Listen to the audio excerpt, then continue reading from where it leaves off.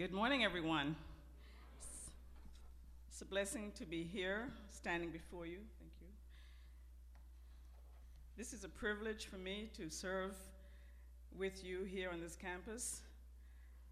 And I thank God for his call upon my life. He has called me into the ministry many years ago. And I currently serve at the Dorchester Emmanuel Church of the Nazarene, where I pastor. And so, as we go into the Word today, I want you to know that this Word is the authority in my life. It's to be the authority in all of our lives that call ourselves Christians.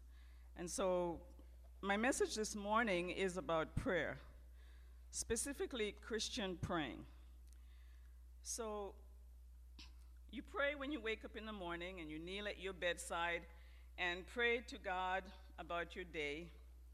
At night, you kneel before sleep or lay in your bed and you say your prayers. Now I lay me down to sleep.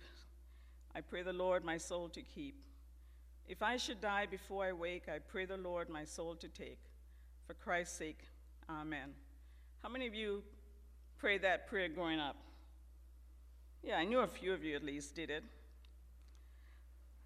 The question is, does God hear from you at any other time throughout the day? Oh yeah, maybe you trip on the ice on your way to class, and as you're going down, you're heard to say, "Oh God." Or you work your tail off in class and you study hard for the exam, and you get your grade, and it's not what you expected. And your triggered expression is, "Oh my God, I did all this work for this?" Then there are those public prayers. Prayer before meals, team prayers before a game. If you're at home, city officials pray before opening a business meeting, where that is still done. Here on campus, there is prayer before classes, prayers in chapel. What's that all about, all this praying? Let me give you a working definition of prayer that I will use today. Prayer is the believer's communication with and ever-present access to God. Prayer is the believer's communication with and ever-present access to God. And I want to introduce you then to the passage from the Word of God that we're going to use today as our text, our key verses. And it's from Philippians 4, 6 and 7. It says, "Be anxious for nothing, but in everything by prayer and supplication, with thanksgiving, let your requests be made known to God. And the peace of God, which surpasses all comprehension, will guard your hearts and your minds in Christ Jesus." This is the word of the Lord. Before I go on, I just want to thank any friends and colleagues that are here. I know one of my dear friends is here, and I want to thank you for coming. I don't want to forget to say that. There's a few points I want to make today as we look at this text. And if you have your Bible, you can open up to it, Philippians 4, 6 and 7. First of all, true prayer is the expression of a genuine personal relationship with God. You know, in the scriptures, we have a model prayer. The disciples were with Jesus one day, and they said to him, "Lord, teach us to pray." And so he taught them, and he taught them by using a prayer which we see as a model prayer, as a pattern for prayer. And it begins, some of you know it, as, "Our Father, who art in heaven, hallowed be thy name." This prayer begins with talking about a relationship with God as Father. Our scripture today is found within the context of the book of Philippians, specifically chapter 4. And the first verse of chapter 4, Paul the writer says, "Therefore, my beloved and longed-for brethren, my joy and crown, so stand fast in the Lord, beloved." In other words, the writer of this book is encouraging and instructing the readers, the Christians in Philippi, and all believers of all time to be unwavering in their trust in the Lord. He's saying to the beloved, even here at ENC, be firm in your faith. Keep on keeping on. In this passage, we find the tender exhortation and command and promise of a God who knows what's going on in our lives and cares deeply. Do you ever feel sometimes like, well, God doesn't care about this particular event or thing happening in my life? Don't bother God with that, sometimes people would say. But God cares about everything in our lives. The entire book of Philippians is a letter encouraging the beloved community of saints that God, who began a good work in them, transforming their lives, making them become more and more like Christ, he will complete it. That community of believers were going through some heavy things at Philippi. They were having some disunity in the church. There was contention between some of the members. Paul the apostle, the writer, was reminding them that part of that process of growth is the ongoing communication with the Lord and turning things over to him in prayer. So, true prayer is the expression of a genuine personal relationship with God. Now, some of you might be here and you might say, but I'm not sure I have a relationship with God. I just want to remind you that that's why Jesus came. The Bible tells us God so loved the world that he gave his only begotten Son, that whosoever believes in him should not perish but have eternal life. And that means to have a relationship with God through faith in him, receiving forgiveness and the fellowship with him. There's much more that can be said about that and explained and questions answered. And so I'm available. Other Christian workers here are available to share with you and talk with you about that. My second thing I want to point out is that prayer is the antidote to anxiety.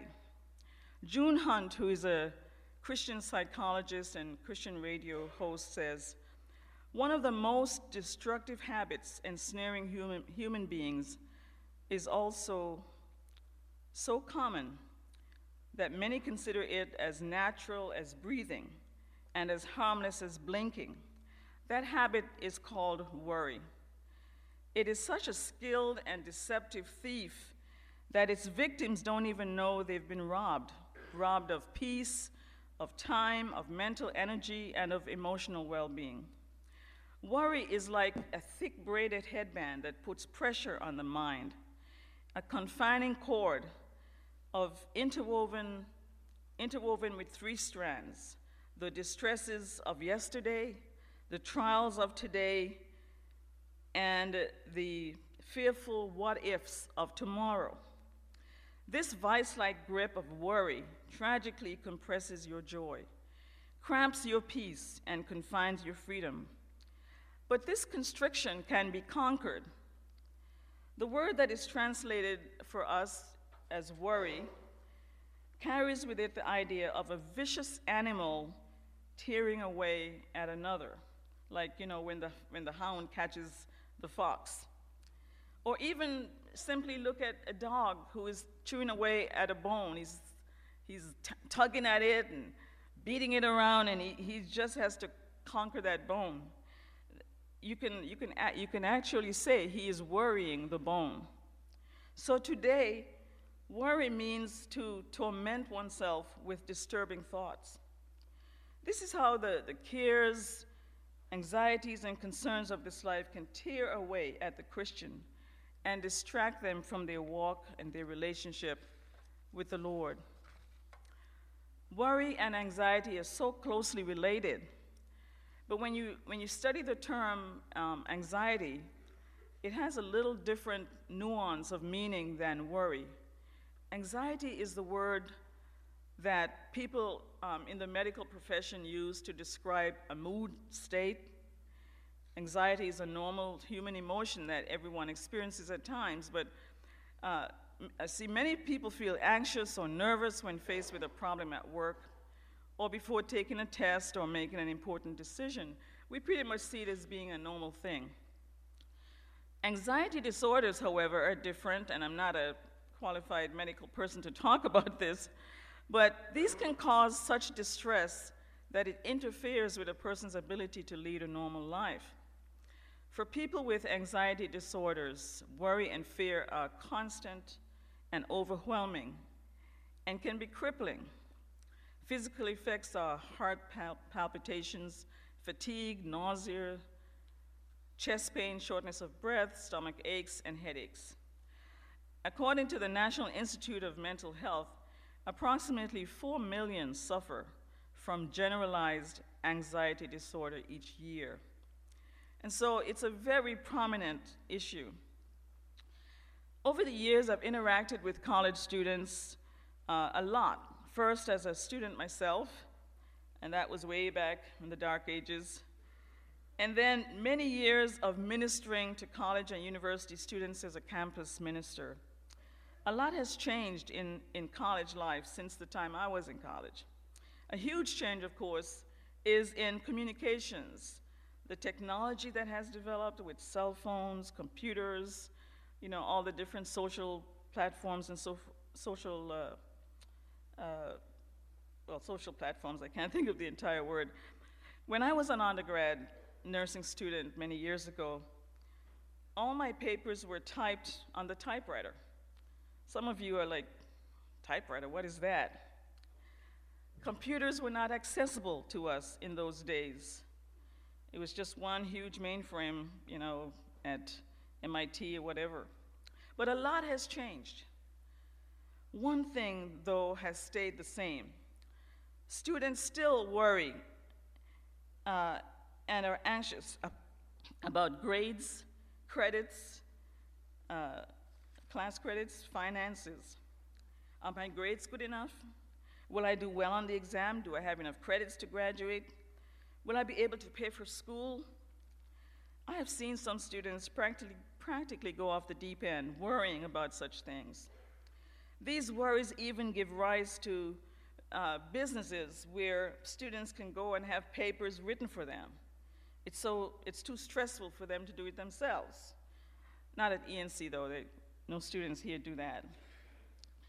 Of course, there are other matters that can arise: boyfriend, girlfriend problems, family matters, and so forth. During my time in graduate school at the theological seminary, one of my classmates, a married man, took his own life, leaving his wife grief-stricken and the campus in shock. The stresses of life became so overwhelming for him that he found a way out.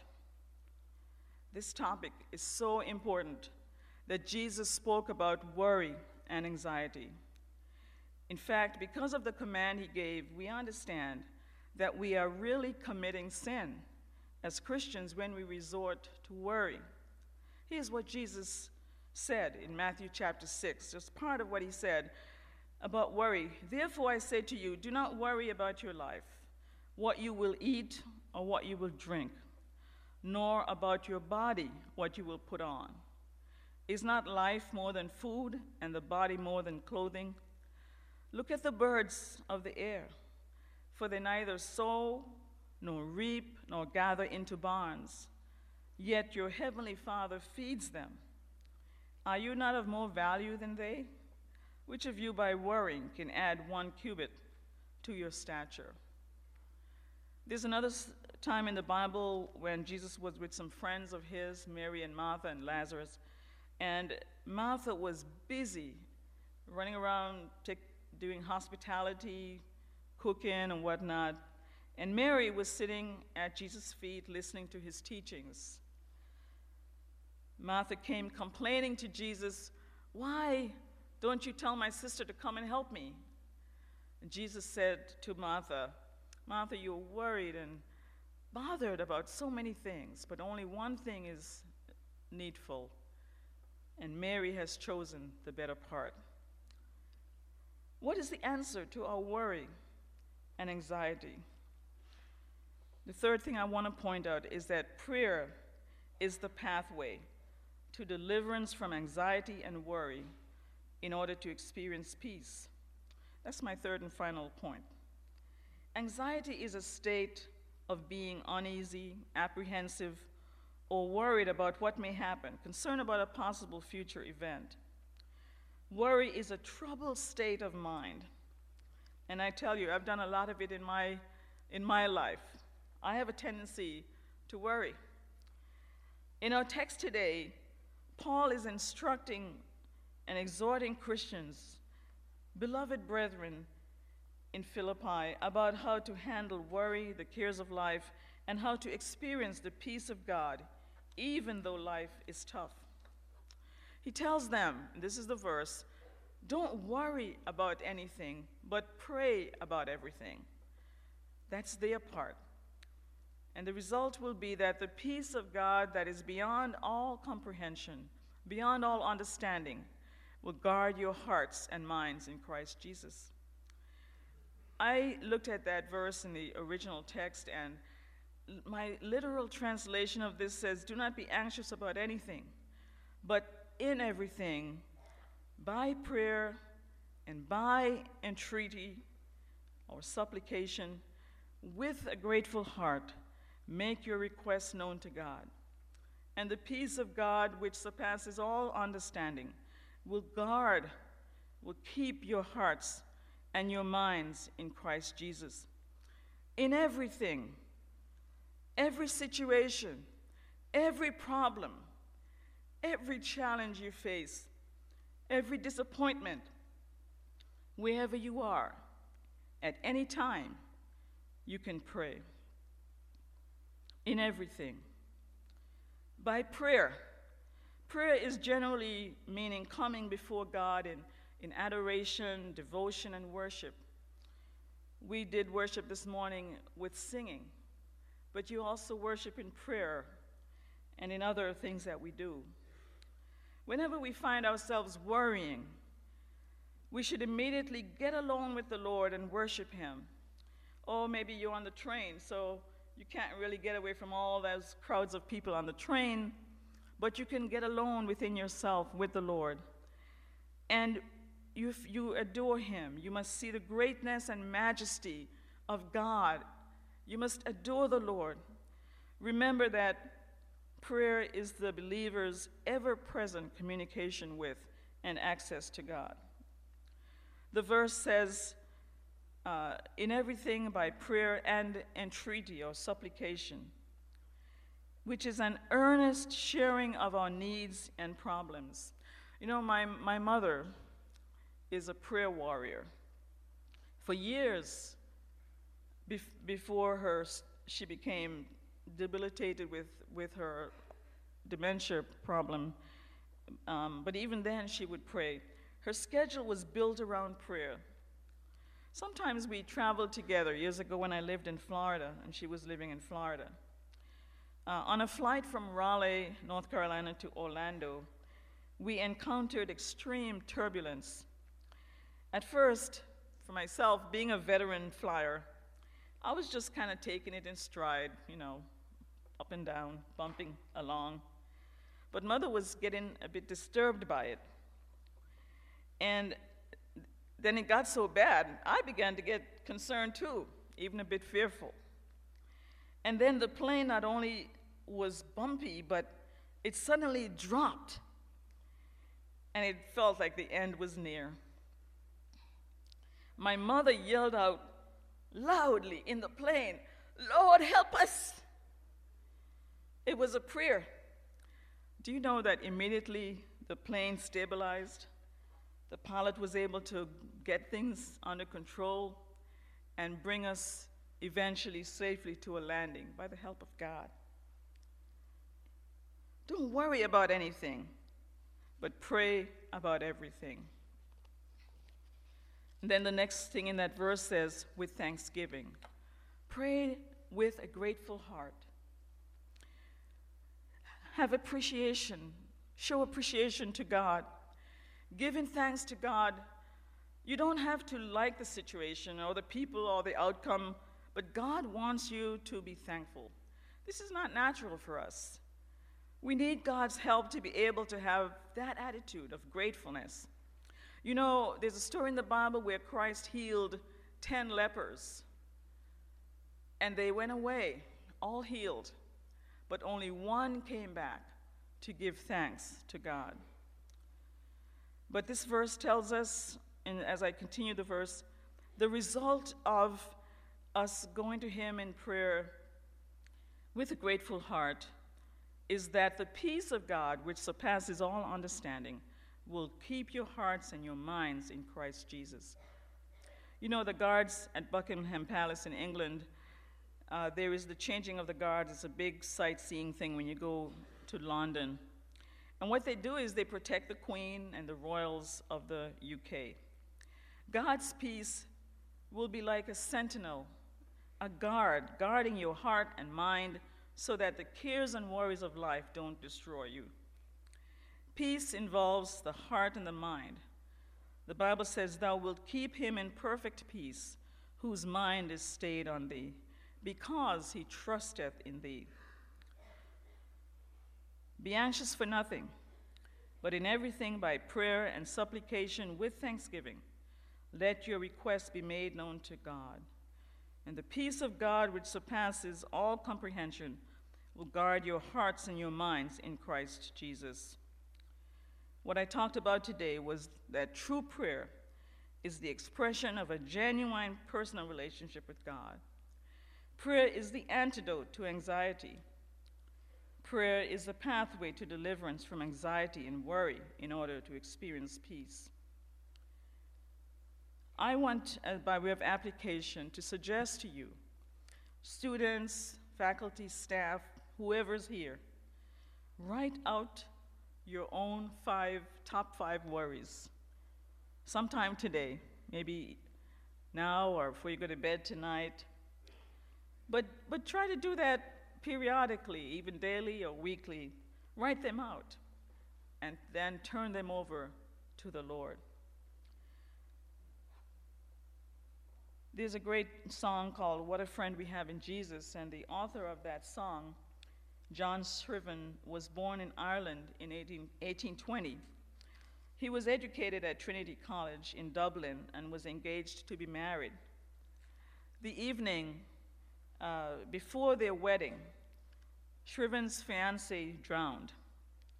This tragedy, coupled with difficulty in difficult family relationships, caused Joseph to begin following the practices and teachings of the Plymouth Brethren, which is a church denomination. Shortly after moving to Canada to become a teacher, Scriven became engaged to Eliza Roche. Tragedy struck again. Eliza passed away from illness shortly before marriage. And Joseph wrote his famous hymn in 1855 to comfort his mother, who still lived in Ireland. He did not seek to be noticed for it, and his authorship was only discovered by accident shortly before his death. There's more to his story, but I'm going to ask Jameela, there she is, to sing for us 2 verses of this song.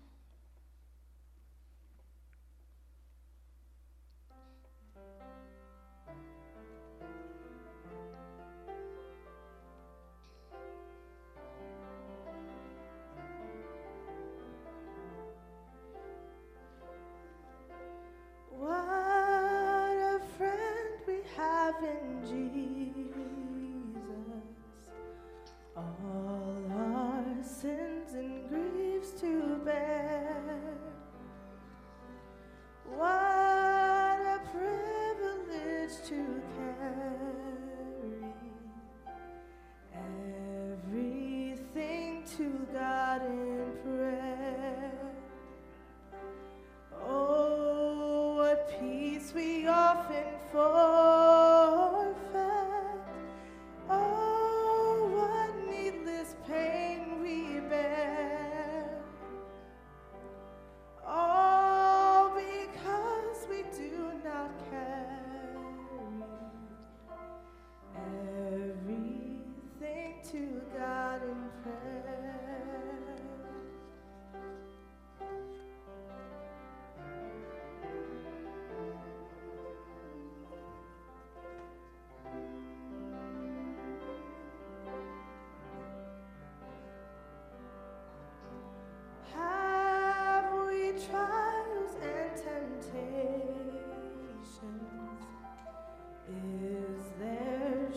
trouble anywhere.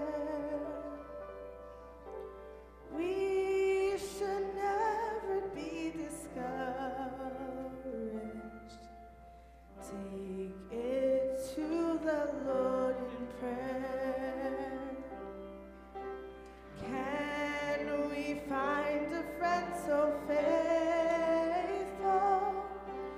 who will all our sorrow share?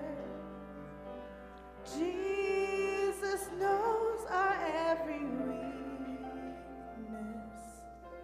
Take it to the Lord in prayer.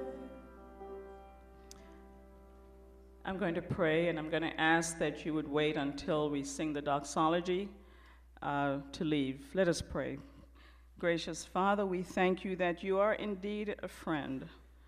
What a friend we have in Jesus, all our sins and griefs to bear.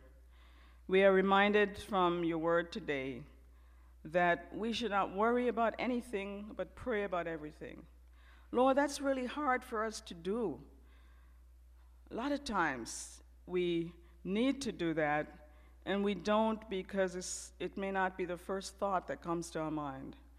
But Lord, because we honor you so much, and because we believe your word, and because we know that you're there to help us, you are a friend in need and a friend indeed. We, Lord, desire to turn everything over to you so that we not worry about things, but we pray about everything, bring it to you in prayer and supplication with thanksgiving. And we appreciate all that you will do and all that you have done for us.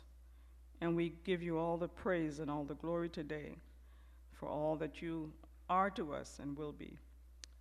In Jesus' name we pray.